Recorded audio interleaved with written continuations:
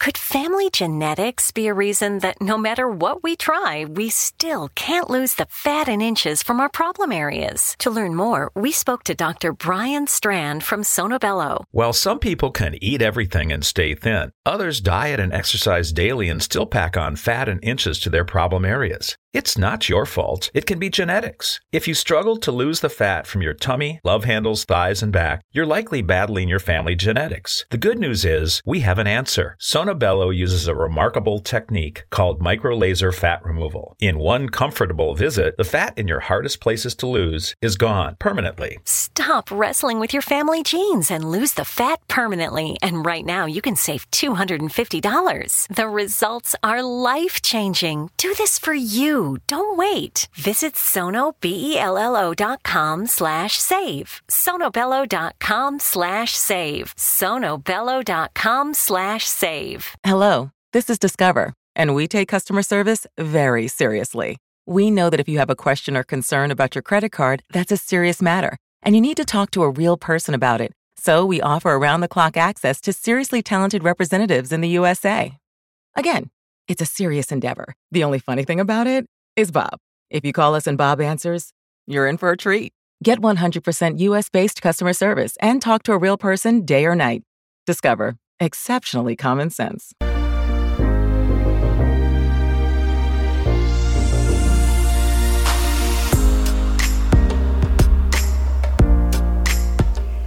And welcome back to the X Zone. I am Rob McConnell, coming to you from our broadcast center and studios in Niagara, Ontario, Canada.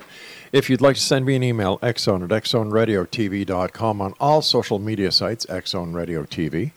To find out about the programming we have available for you 24/7, 365 on the X Zone Broadcast Network on the radio side, visit www.xzbn.net. And for the X Zone TV channel, on Simul TV, go to simultv.com, and in the search engine, type in X Zone.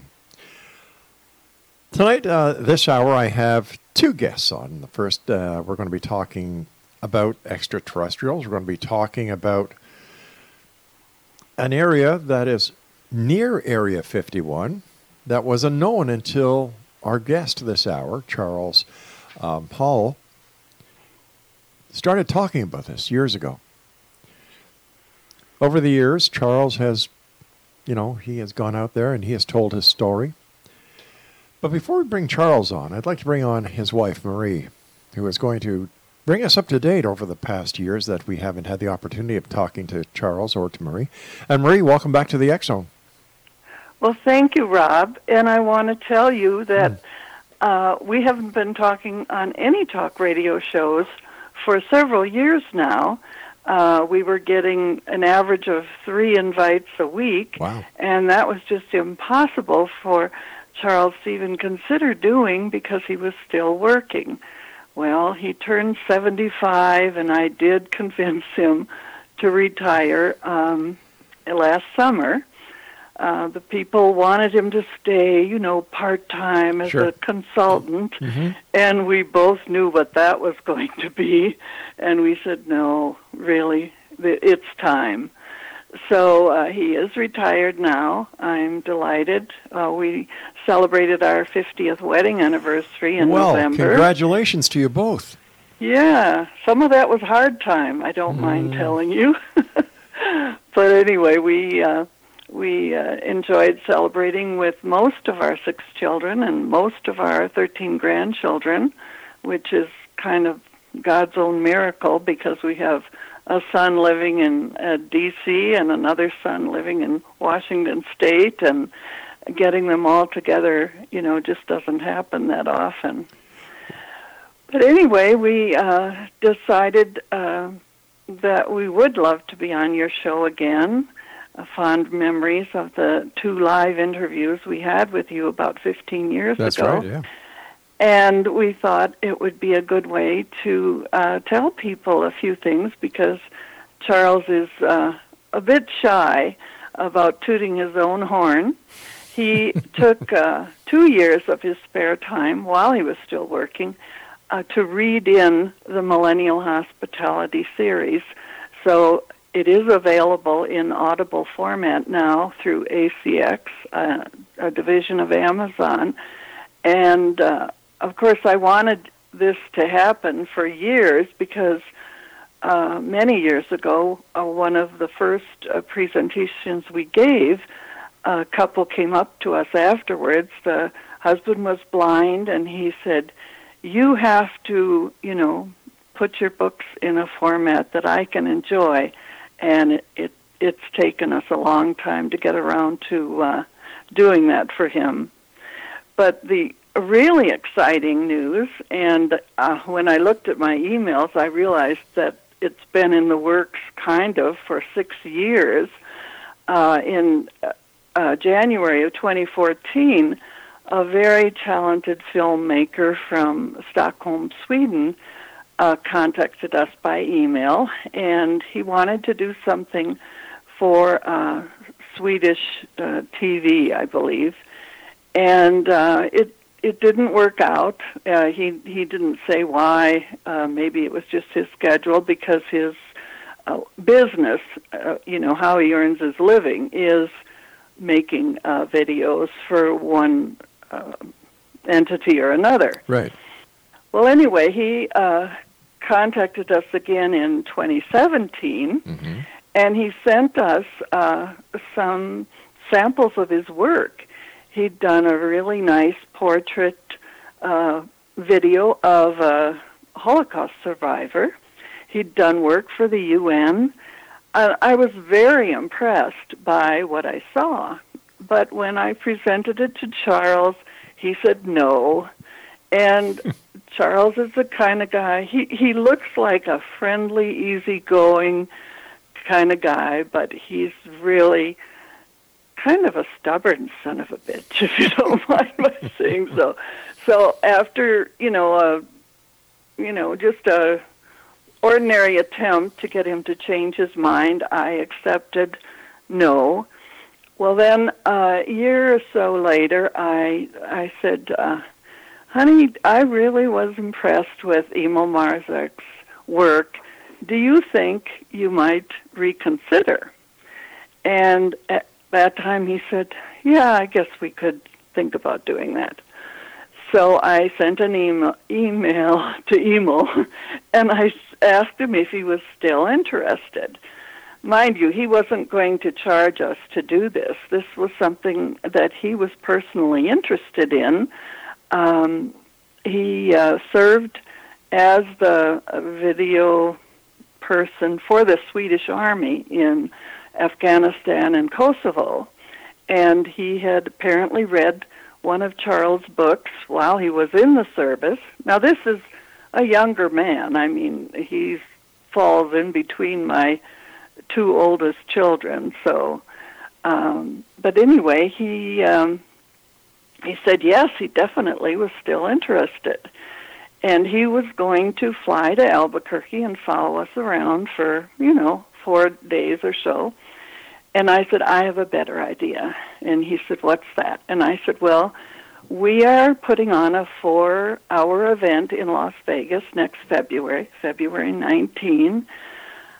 I said, it's kind of a gift to our fans because we were doing it at the Palace Station, and it was fairly expensive to do this when, we couldn't really anticipate a huge audience. We have fans all over the world, but not everybody is going to drop everything and come to Las Vegas. So anyway, he said, yeah, that sounds great. And I said, we'd be able to take you to Valley of Fire and Red Rock Canyon.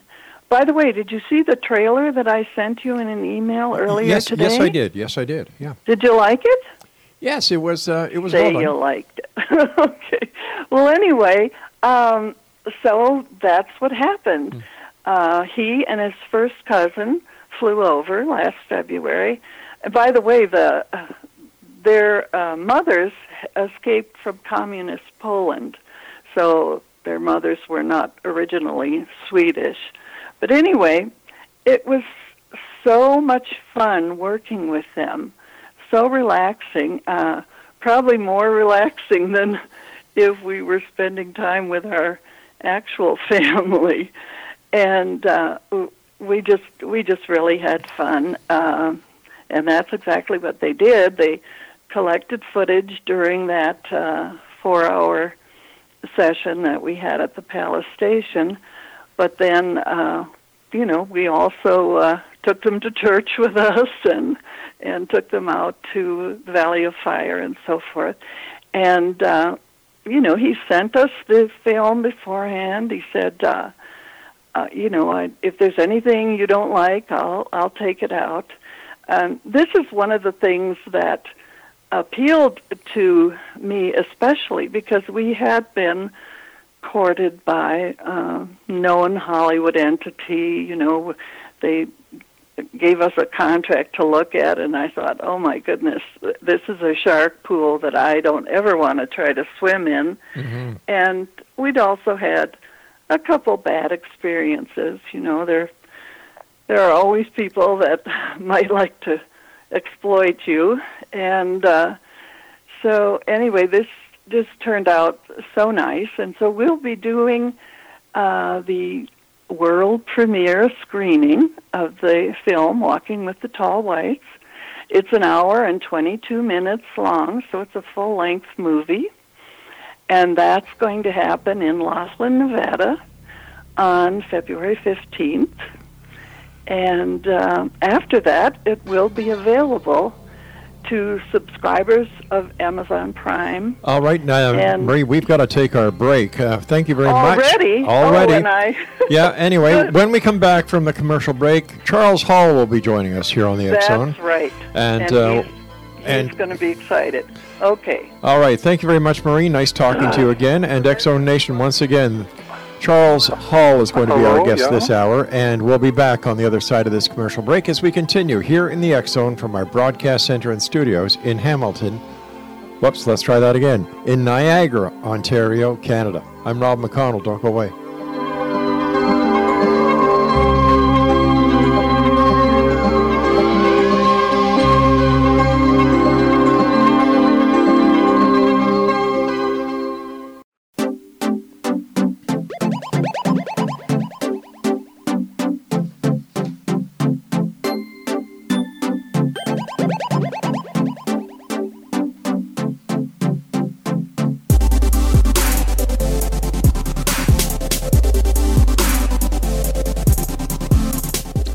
Welcome back, everyone. This is the X Zone. I am Rob McConnell. My guest this hour is Charles Hall, and I've had the pleasure of talking to Charles many times over the years, not only during here on the X Zone, but as I've sat in for various hosts on different radio stations over my past 30 years of doing this.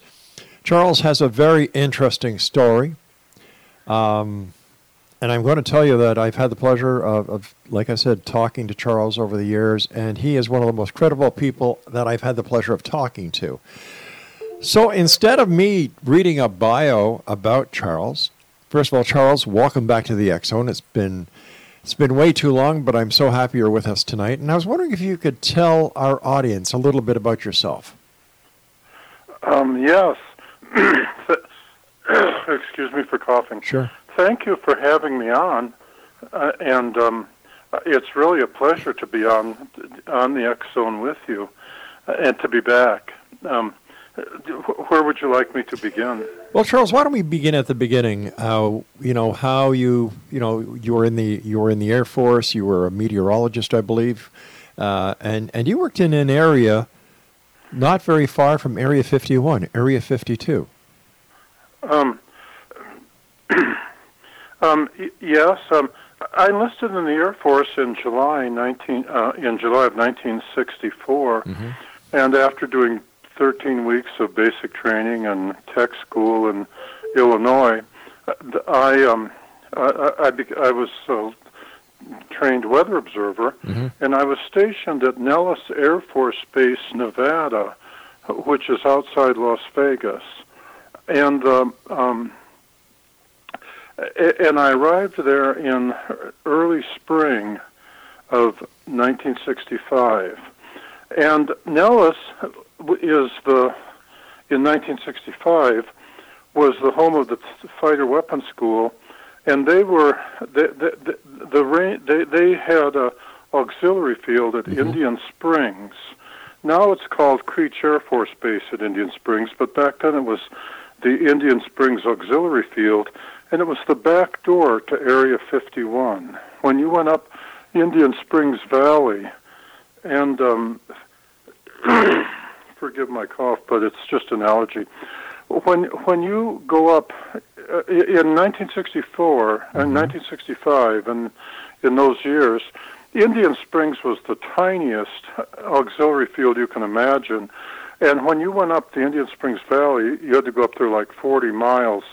The original dreamland was the northern half of Indian Springs Valley, and at the very northern end, there was areas 53 and 54. And 53 was when, as the weather observer, I was stationed out there for most of the 2.5 or 2+ years I spent at Nellis Air Force Base. Most of that time I spent at Indian Springs or in the other secret areas. Area 51 is just, in 1965, was just the entry, the portal area. The area numbers went from 51 all the way up to 60. And Area 51 itself was only called Groom Lake.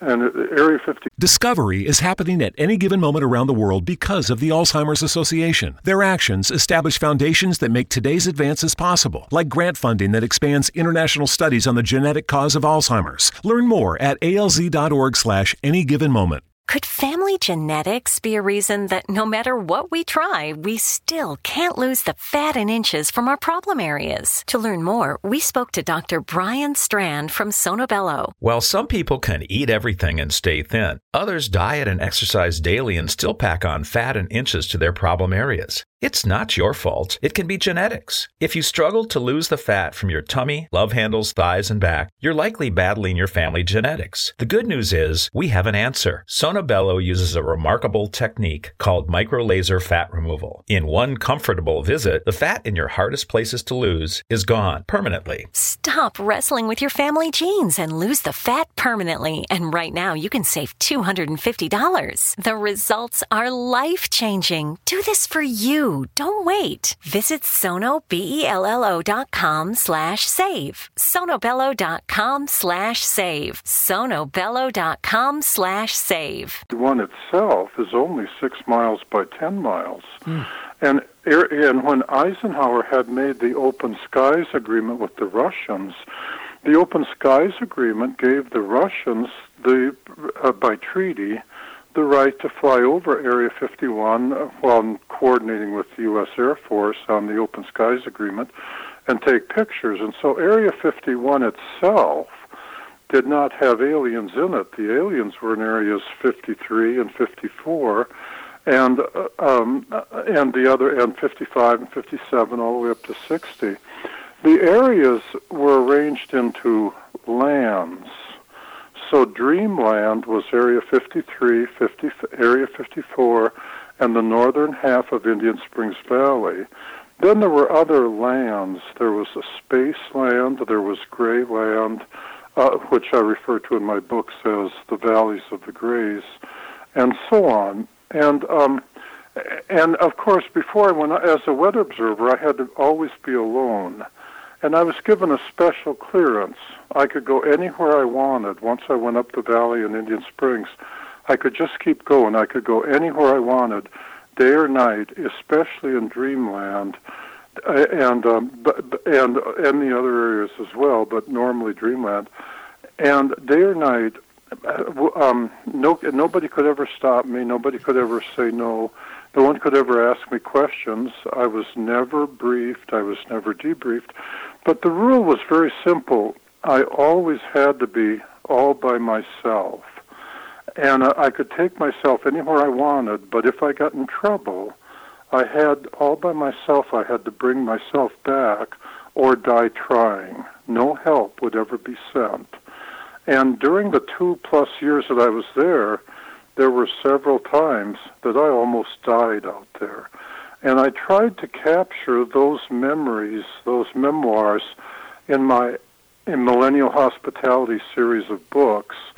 I don't know how good a job I did, because when you're out in the desert by yourself, if anything goes wrong, your life is on the line. Whether it's winter or summer, the desert is a very harsh environment. And I wasn't the first one to be sent up there.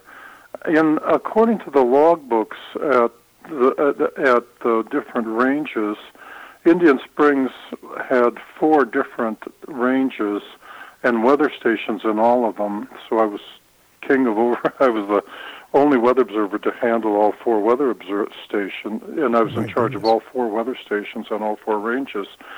And they all had logbooks. And when I looked at the logbooks, the logbooks went back for 7 years before I got there in 1965.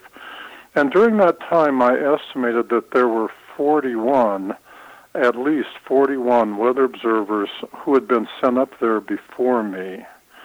And all of them had been compromised.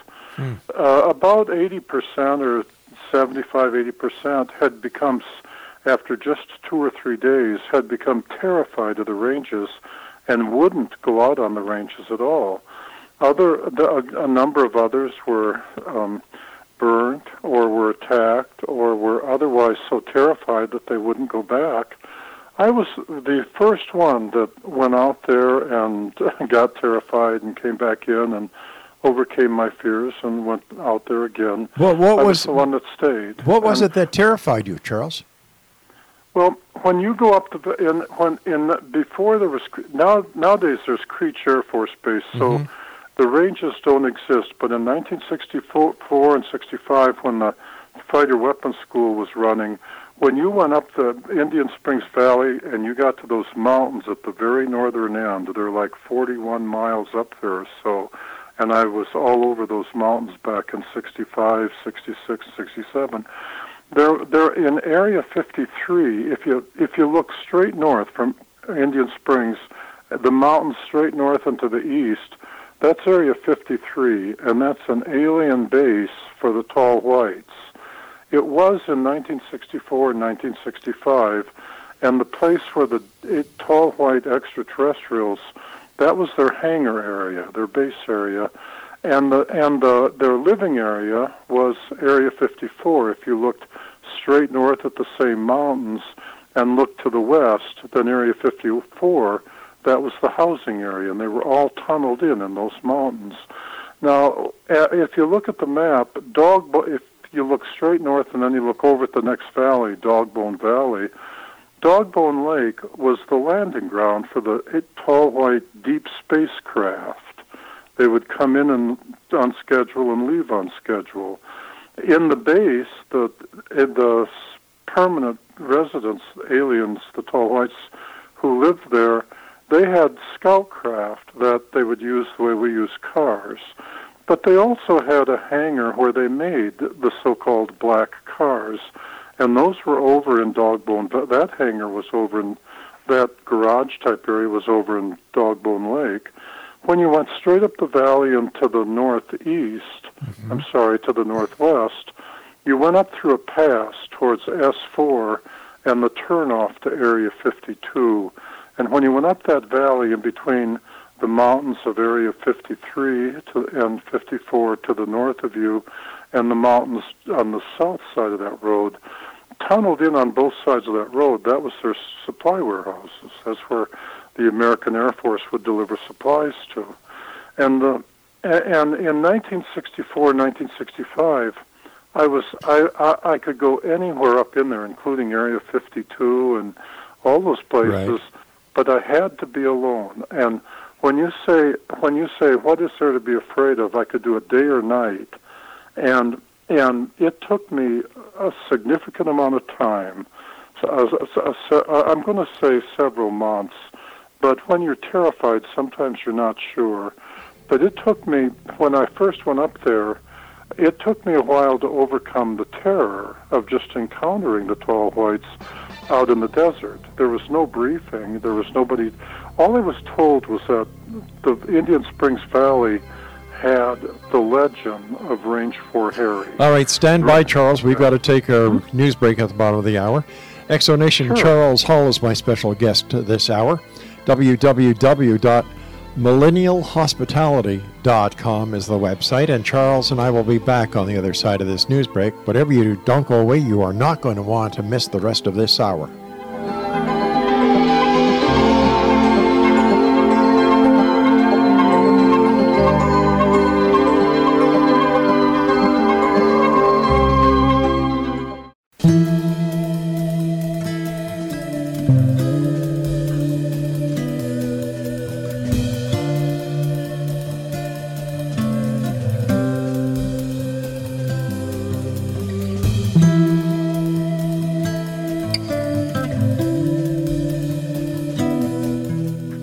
Exonation Charles Hall is my very special guest this hour. We're talking about Charles' encounters with the tall whites, who were, and I would imagine still are, extraterrestrials from another planet, another place.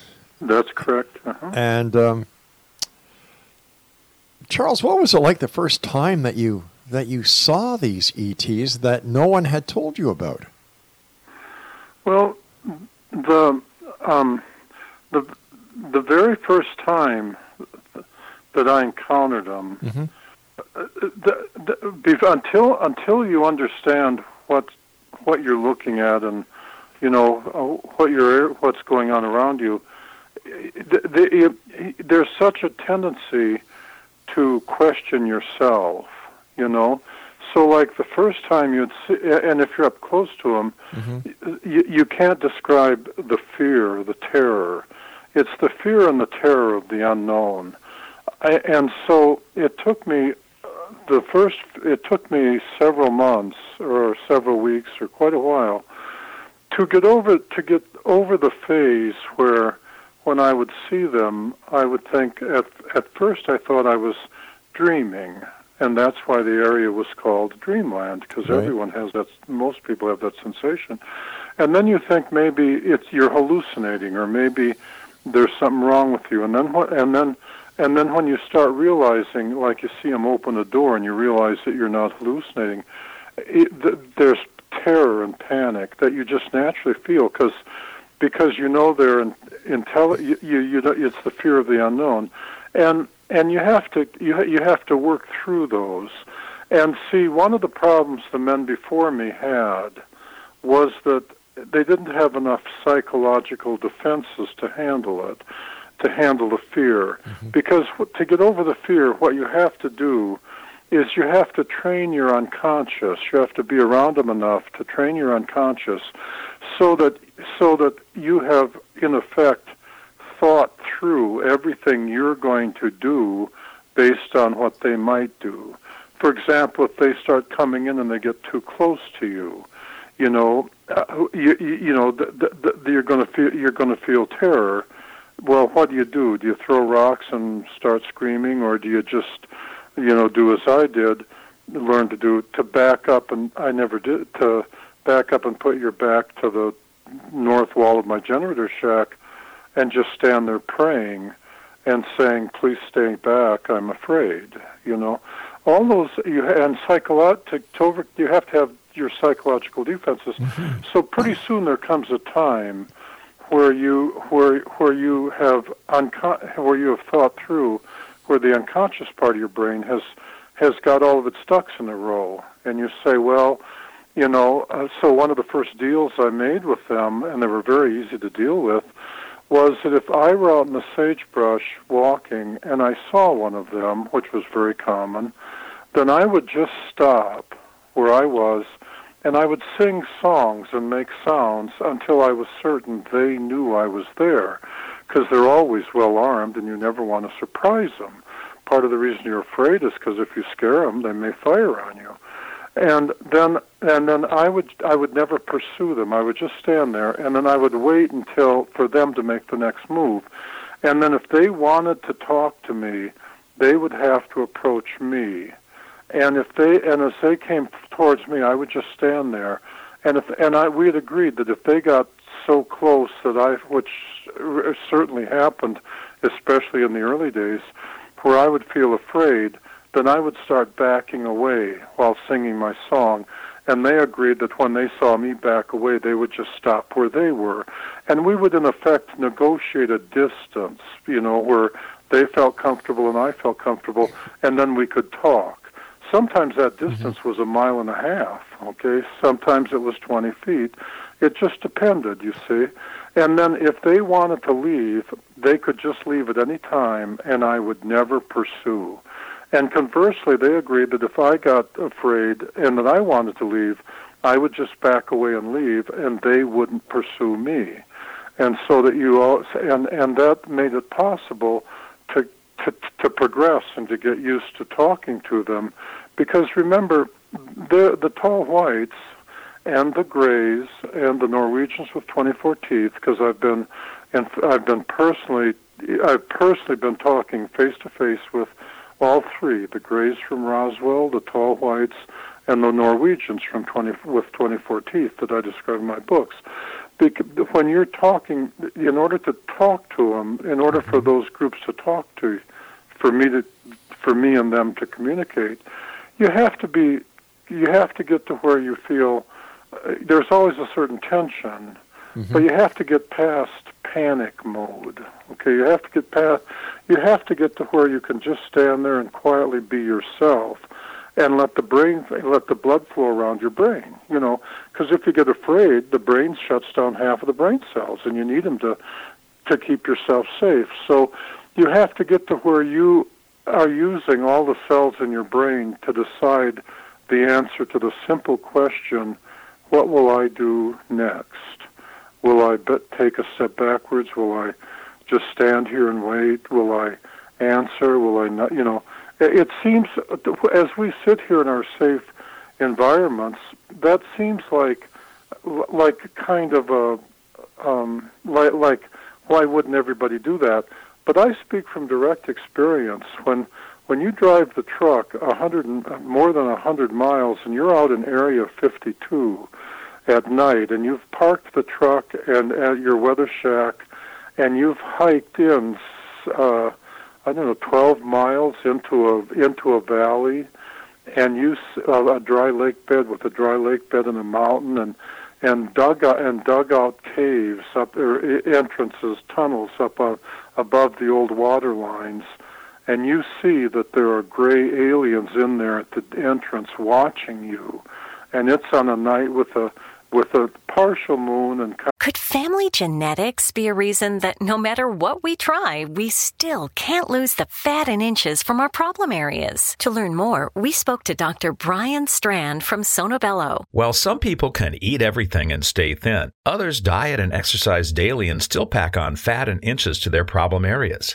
It's not your fault. It can be genetics. If you struggle to lose the fat from your tummy, love handles, thighs, and back, you're likely battling your family genetics. The good news is we have an answer. Sonobello uses a remarkable technique called microlaser fat removal. In one comfortable visit, the fat in your hardest places to lose is gone permanently. Stop wrestling with your family genes and lose the fat permanently. And right now, you can save $250. The results are life-changing. Do this for you. Don't wait. Visit sonobello.com/save. sonobello.com/save. sonobello.com/save. Hi, I'm Flo from Progressive. Being a baseball fanatic like me can be stressful. It's not all sports points and touchdowns. So Progressive is going to help you take your mind off your team for a moment. Instead of thinking about how they missed that goal point score, think about the Name Your Price tool from Progressive, letting you choose coverage options based on your budget, unlike your team that missed the end zone net area. Well, anyway, hope this distraction about Progressive's Name Your Price tool was helpful. It sure kept me from thinking about all those penalty balls. Yay, sports! Progressive Casualty Insurance Company and Affiliates. Price and coverage match limited by state law. Kind of cold and windy, and you're just doing this because you're wondering, because you're curious, and now you're all by yourself, and you're not armed, and you now realize that if they feel like killing you, they can just do so with impunity, because I was in an area where no other human had been allowed for a very, very long time. And what I was wondering was, what about for the Valleys of the Grays, there were 7 guys in the 7 or 8 years before me that one at a time had gone in there and had never been seen again. Charles? The only thing that was ever found of them was one of their trucks was found parked on a highway on the outside of Las Vegas. And I was just curious if maybe they had vanished up in that valley. And now, after walking up in there, it's now necessary to walk back. And as you're walking back, you notice you can hear sounds that in the sagebrush behind you, on both sides of you and behind you on the trail, you're being paralleled. You know, the gray guards are kind of herding you like cattle, and the fear that you get, and I speak from direct experience, the terror that you feel. You know, you have to have total control of yourself. There's no place to run to, no place to hide. I took myself in there. It's time for me to carefully bring myself back. Charles, so that's where the fear comes from. Why would the United States Air Force send you into an area like that? Were they aware that the ETs were there? They were quite aware that they were there, and they all had their reasons. There were reasons for it. I describe a few of the reasons in the books, but see, I was never briefed. They would just say, "I'd like you to go in there and release a weather balloon and measure the winds at midnight." And, a weather observer's already trained what to do if you see an aircraft accident, what to do if, and just record it and just have fun and come out. And on paper, it would seem like it was the best job in the world.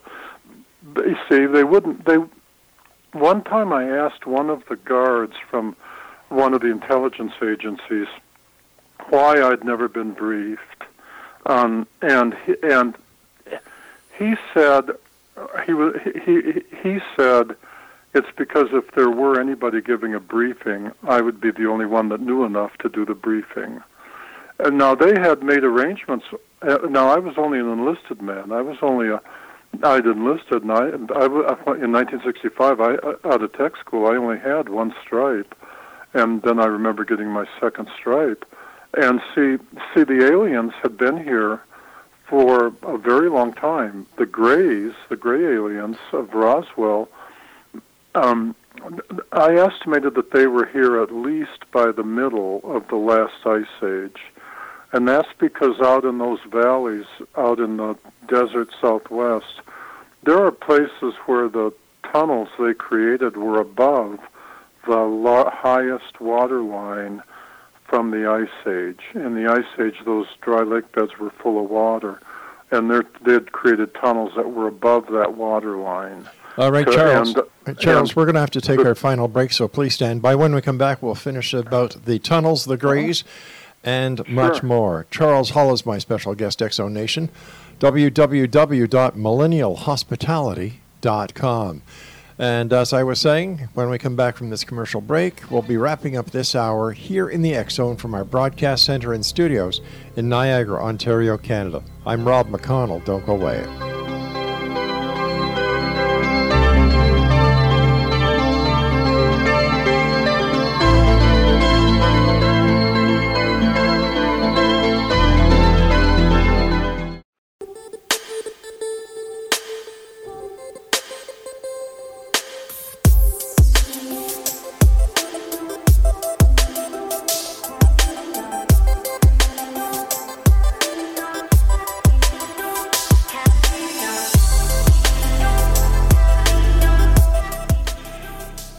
Welcome back, Exo Nation. All I can say is that I've had the opportunity to talk to Charles many times, and Charles, I don't know how you did it, my friend, but I'm glad that you did, and I'm glad that you've been able to report and let the world know exactly what you saw. But there is a question I have for you, Charles. Sure. How come you're the only person that has ever come forward at a conference with the press, or even written a book about Area 52, 53, and the other areas and encounters with ETs? I'm not sure, but I know that I'll finish saying one thing, and then I'll continue on in that vein that you asked.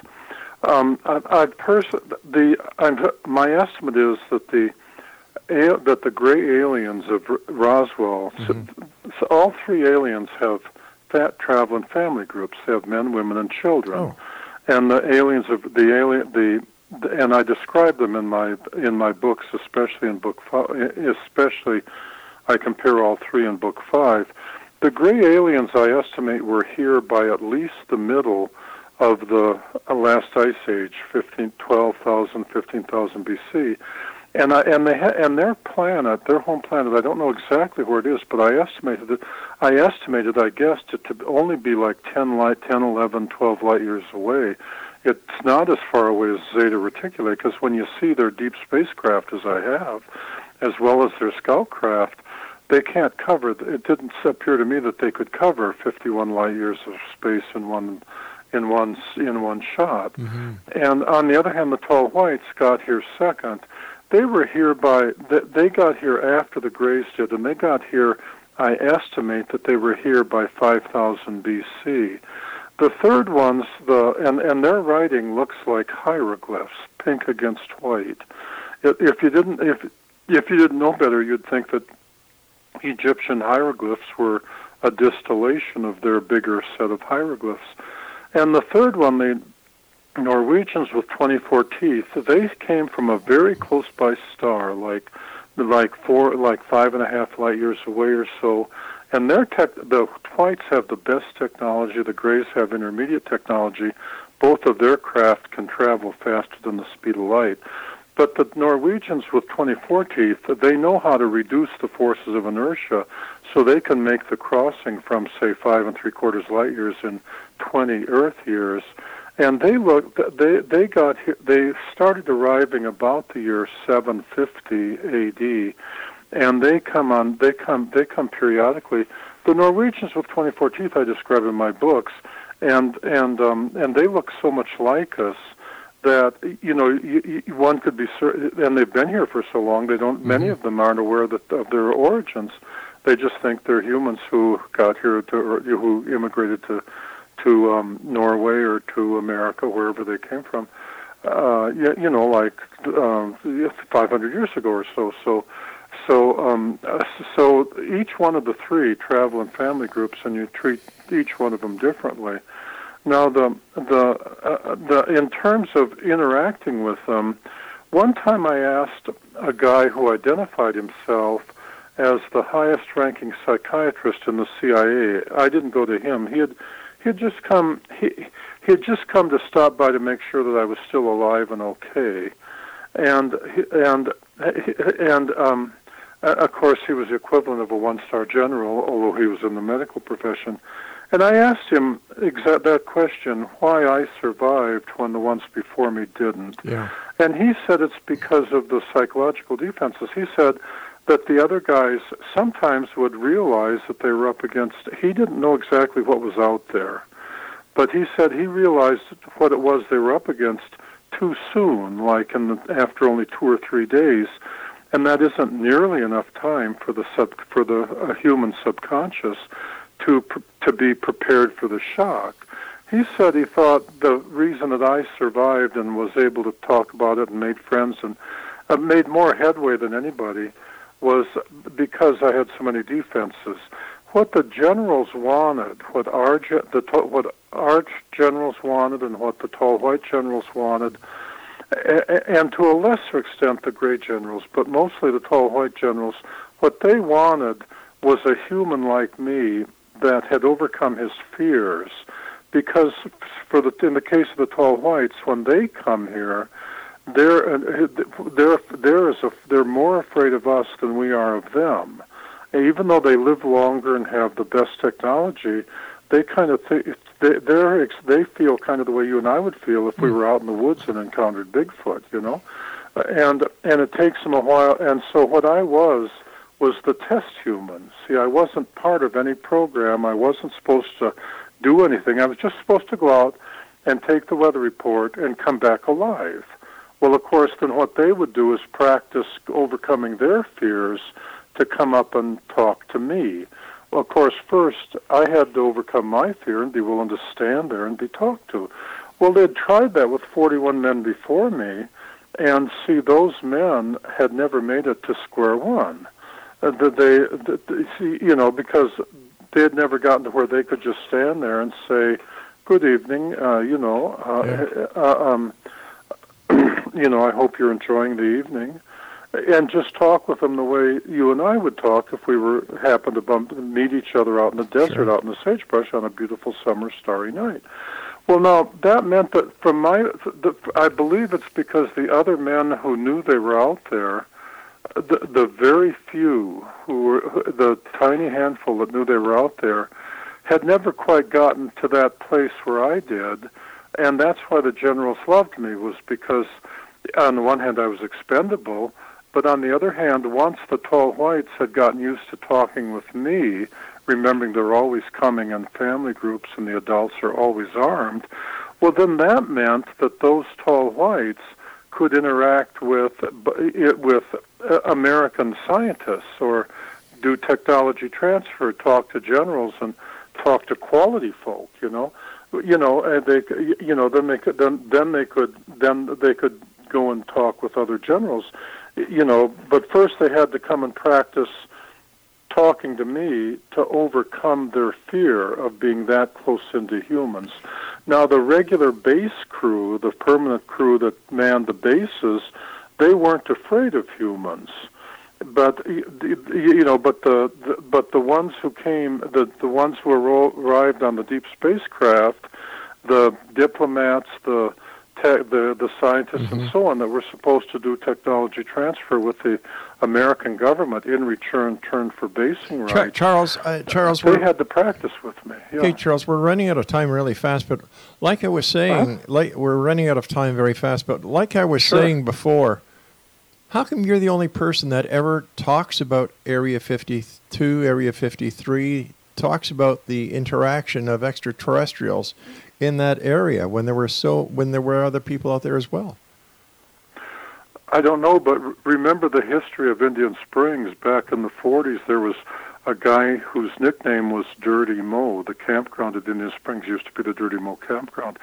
And back in the year 2000, when I went to use the browser to go to the Indian Springs website, it was like 70-80% the history of Dirty Mo, who claimed that he was a prospector that went out there in the late 20s and 30s and early 40s and claimed that he had encountered the tall white extraterrestrials.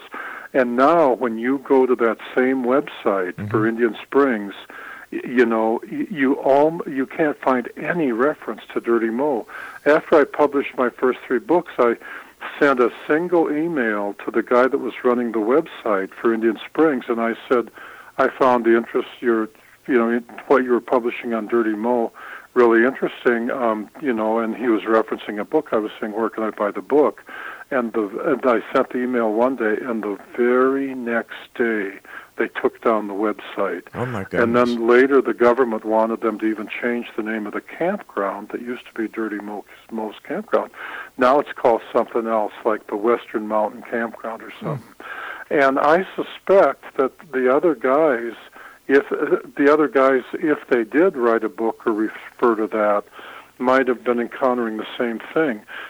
Some of the things that you would, like the Nellis incident of September 1968, that used to be on the evening news in 1968, and used to be referenced in UFO books. As the years go by, I've seen those books vanish from public view, from the library and so on. And not just the books about me, but I've seen other books like the guy who went out to Area 52 back in the early 1960s to repair a light at a facility, and I was in that facility, so I know exactly where he was and what he was doing. Charles, and now you can't even find that. So there's also that aspect to it. Charles, unfortunately, we've run out of time for tonight. I want to thank you so much for joining us tonight. Always a great pleasure talking to you. I wish you continued success. And Exo Nation, if you'd like more information about our Very special guest this hour, Charles Hall. Visit his website, www. You ready? Here we go. millennialhospitality.com. Yeah, and see us at Laughlin at the UFO. All right, thanks very much, Charles. All right, we'll be back on the other side of this commercial break with the news as we continue here in the X Zone from our broadcast center and studios in Niagara, Ontario, Canada. Wow. Fact, fiction, you be the judge. Send me an email. Tell me what you think about the interview you just heard with Charles Hall. My email address is xzone@xzoneradiotv.com. We'll be back on the other side of this news. Don't go away.